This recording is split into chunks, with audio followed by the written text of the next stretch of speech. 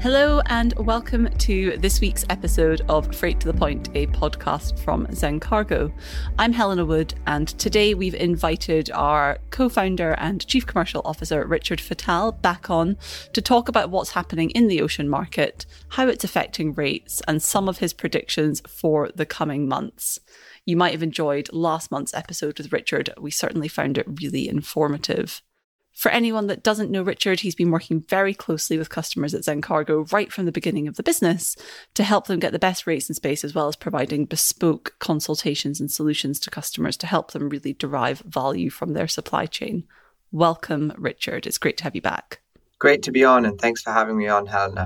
Thank you. We really enjoy these monthly episodes with you, Richard, and I think particularly while we're all experiencing the challenge of a market that continues to throw up volatility and change on such a regular basis, it's good to know that we've got that regular touch point to talk to you. So let's start right at the top. You know, we've seen all sorts of stuff over the last few months. When we spoke to you last time, we were thinking about what was happening with rates as they were falling. We were trying to get a crystal ball out before the end of the year.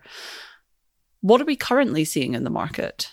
Well, there certainly still looks like there's a generalized downward trend on ocean freight rates. It is somewhat a split picture. So the key trades, the big voluminous trades, east-west on Asia-Europe, but also on the Trans-Pacific, have continued to fall since last month. We're seeing continued regular revisions from the carriers in order to adjust rates, in order to, make sure that they're moving the right capacity on vessels. And, that's very much the picture on those voluminous trades. But on some of the more niche trades, so I would say Europe to Australia and the transatlantic in particular, the trade is much more buoyant and continues to be in an imbalanced position, with demand outstripping supply. And their rates have been pretty stable, or if anything, maybe fallen a few percentage points, but no major movement there. So for the moment, it's more of the same trend. So some more profitable lanes for the carriers, remaining very buoyant, whilst more pressure on the Asia, Europe and the Trans-Pacific trades. And is that what we would normally expect at this time of year? So I would caution anyone describing kind of the trend as normal or, even the new normal. I think certainly a surprise around the corner more broadly in the ocean freight world these days. And whilst there have been significant moves downwards on those trades, they are still at levels that are significantly above the pre-COVID-19 levels. We would normally expect towards the end of the typical peak season and going out of the end of September and into the Golden Week period that rates would fall off a little bit because the Chinese factories shut down. And so, coming out of the Golden Week period, there is less cargo. They've got to restart up and, get cargo out the doors to catch really just the end of the year. It's the last minute or the last dash attempts to stock up for the key sales period. But I would say, you're really kind of over the peak towards the middle of October and into a slacker season. So it is somewhat reflective of those normal trends. But I would say what is unusual this year is that through the peak season, we've seen a downward trend in the rates. And that's really a function of where we were coming from, which was historical highs and a position of demand and supply imbalance, and where we're moving towards, which is, a situation of reduced consumer demand and an excess supply of cargo space available on vessels. So obviously, as you say, we've moved through peak season and come into Golden Week with context that's not what we're used to. And of course, for anyone that's unsure, Golden Week this year runs from the 1st to the 7th of October. And of course, that's that huge national holiday. Workers in China all tend to go home. So all the factories and the manufacturers close down. What do you think we should expect from the carriers immediately following Golden Week? Well, we have seen some extensions of validity from the carriers for Q4.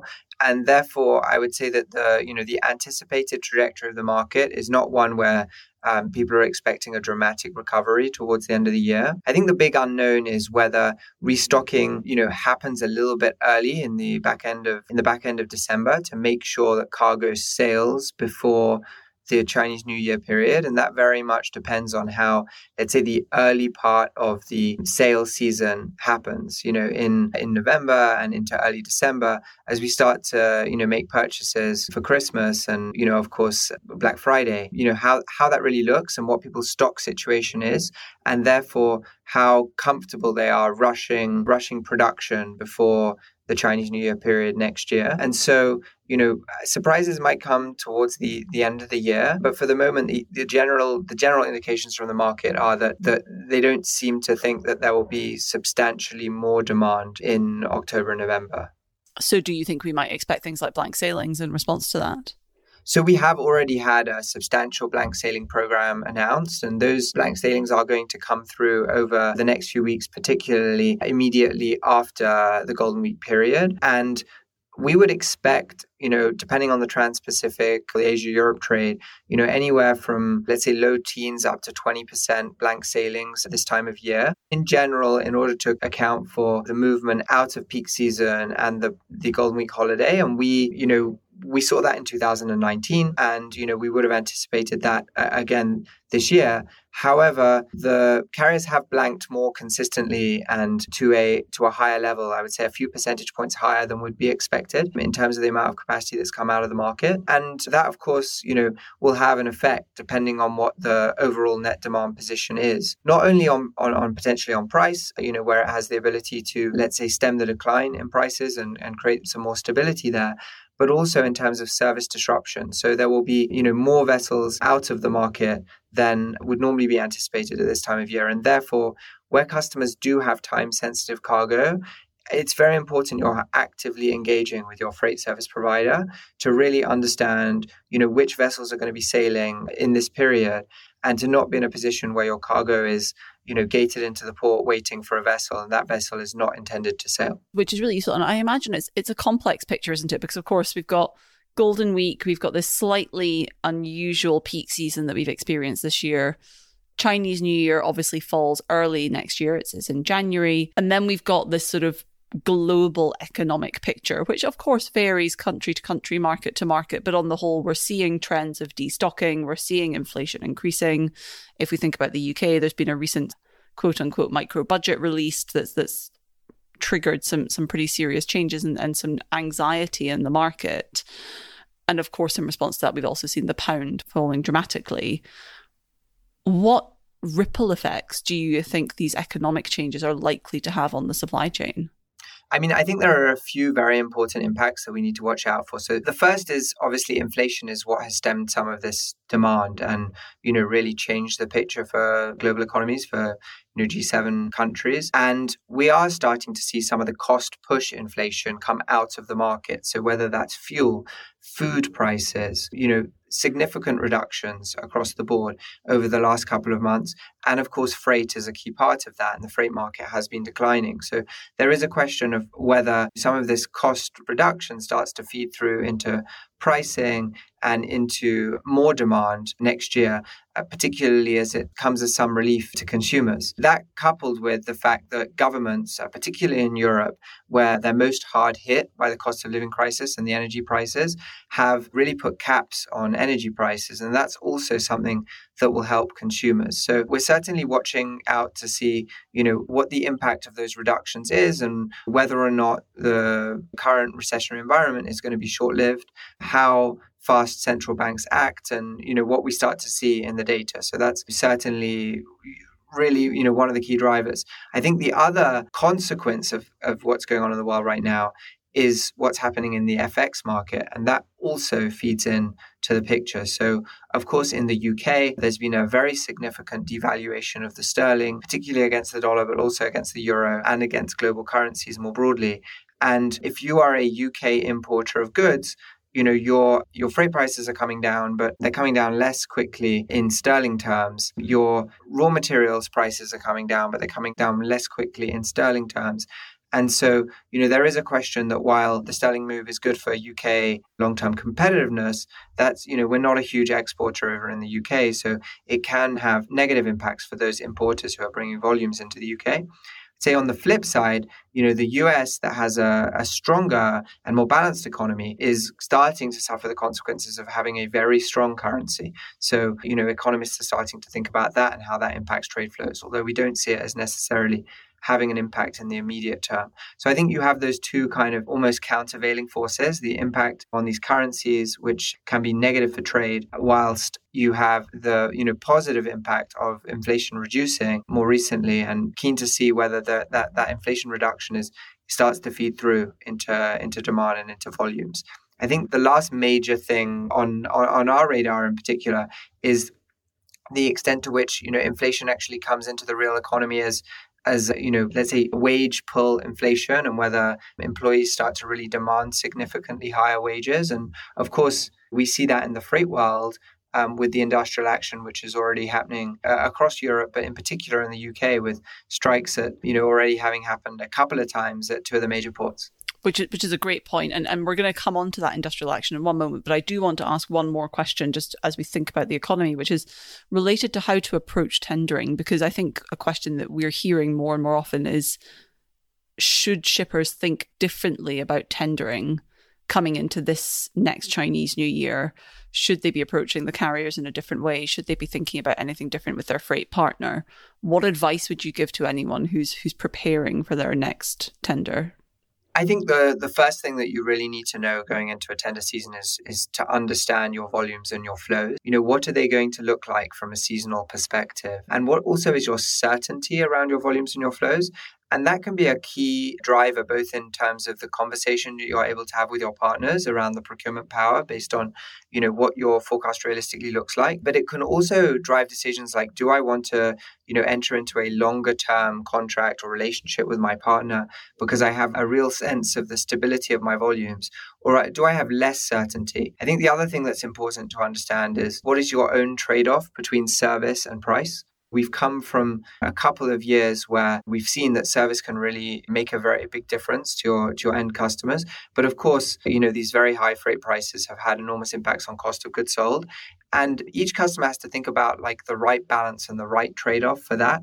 So I think going into a conversation, with your freight provider where you can give them, a very clear sense of volumes, stability of those volumes, but also, your priorities will definitely lead to you being able to have a more productive dialogue and come to solutions that will deliver the best outcomes for you. Because there are a lot more products available in the market, both in terms of how the rate is established, so whether it's fixed or, whether it might float or change a period over period, the time period that you contract over, but also the penalty clauses that are associated with the agreement that you enter into, and whether or not you're comfortable, with having any of those penalty clauses, and what the quid pro quo is as a result of those clauses. So all of those decisions about how to contract really come from understanding your priorities and your flows and the certainty you have around those flows. Thank you for that, Richard. That's super interesting. And I know you've been having a lot of sort of rates and tendering and contracting focused conversations with Zencargo customers and actually non-customers who are really just looking for advice on how to approach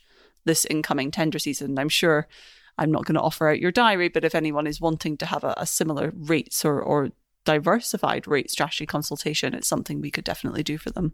Certainly, and really, really happy to engage in those conversations, and whether we work together or we don't, but just to share kind of openly what we're seeing in the market and, how we would approach it on our side. Great, thank you.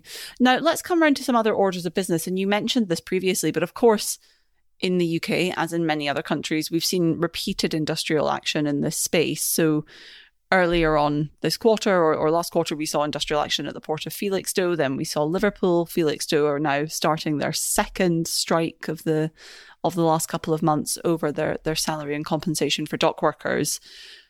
What do you think this is sort of meaning for shippers? And are we going to see any longer tail effects of these strikes?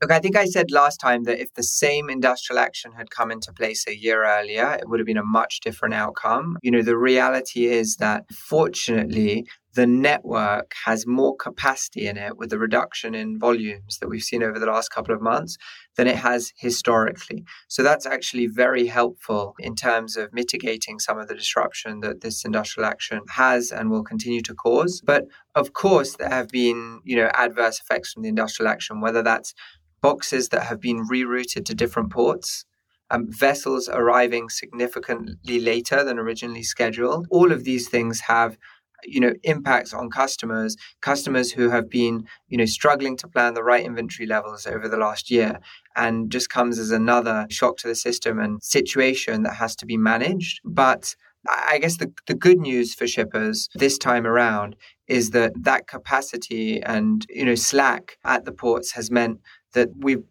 been, particularly in the UK, we've been able to mitigate some of the problems, and, customers have not been as hard hit as they might have otherwise been. I would say that notwithstanding the rates environment, it continues to be an operationally challenging time to be a carrier. And the, port strikes are just one of the many things that they have to contend with. And that, means that they're having to reroute and make changes to their schedules on a regular basis, which of course have knock-on effects in terms of customer service, and means that they're very much playing catch up on a regular basis. That makes sense. And I can understand it being a challenging time, obviously for shippers, but I can see it knocking on and being challenging for the carriers as well. And I suppose the hope is that while industrial action may well continue, if workers and the unions are not able to find a suitable agreement with the port authorities, let's hope there's not a knock-on impact where shippers begin to lose trust or start to make different decisions based on the fear and the perception of how industrial action may impact their decision-making and their supply chain. I would say, Helen, it's often very difficult to mitigate these things. Many shippers might have looked to reroute their cargo to Liverpool after the situation in Felixstowe and found themselves facing another strike at the port of Liverpool. So, what really is important is that you have the relationship in place with your partners and the visibility over what's going on in order to be able to mitigate things when they do go wrong. Because the current situation around both port congestion and industrial action is one that it seems, is very much out of the control of shippers. I think that shippers must really feel that. And Richard, just coming to the end of our podcast for today, is there anything else that's going on that you think we need to be, or our shippers or our audience needs to be aware of? I think we're just entering into contracting season for next year, and I think it's certainly an interesting time. On the one hand, you have a lower demand environment and a lot of vessel deliveries that are happening next year. And so, that has the potential to create downward pressure on the rates. On the other hand, you have an environment of significant cost push inflation for carriers across the oil price, across the cost of operating at the ports, again, industrial action pushing up wages, the slot costs for renting the vessels. All of these things have contributed to higher operating costs for carriers over the last couple of years.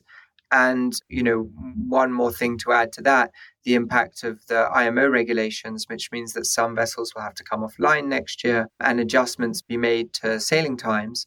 And so you have to weigh these two effects, the demand and supply environment, new vessels in the market, and those operating cost challenges that the carriers have, and look at how things pan out for next year. I think, consensus continues to be that rates will settle, considerably lower than last year's contracting period. But the open question is, what sort of a premium is built into the market as a result of those cost pressures that we've seen over the last few years. Makes a lot of sense, and more to come. I think when we speak to you next week, Richard, it'll be really interesting to dive deep into contracting sort of season, because everyone, I think, will be very much thinking about contracting and may already be in progress. And also things like that upcoming IMO regulation, it's going to be even closer. So thinking about how that's going to impact the capacity in the market and whether that's balanced by the order book that we're seeing and everything that comes with it. Certainly, and happy to deep dive into that topic. It's one we've been following closely on our side. Excellent. Well, thank you so much, Richard, for sharing all of that fantastic insight. It's always wonderful to speak to you. And a huge thank you also to our listeners for tuning into this episode. And if you are interested in hearing more from Richard, don't forget to tune in to our upcoming virtual conference, Navigate, which is airing live on the 6th of October. And for anyone that misses the 6th of October, there will be recorded sessions that you can access through our website.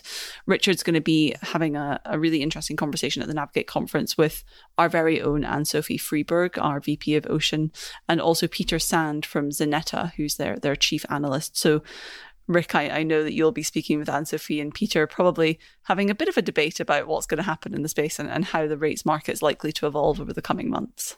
We're really looking forward to having you at Navigate, Richard. Yes, it's going to be great as ever, and really looking forward to having all of you in the audience join us there. Excellent. Well, Richard, thank you so much for joining us this week. Thank you to our listeners for tuning in. Don't forget to like, follow and subscribe our podcast. And if there's anyone that you would like to hear from on an upcoming podcast episode, feel free to get in touch on LinkedIn to make your suggestions. And until next time, goodbye.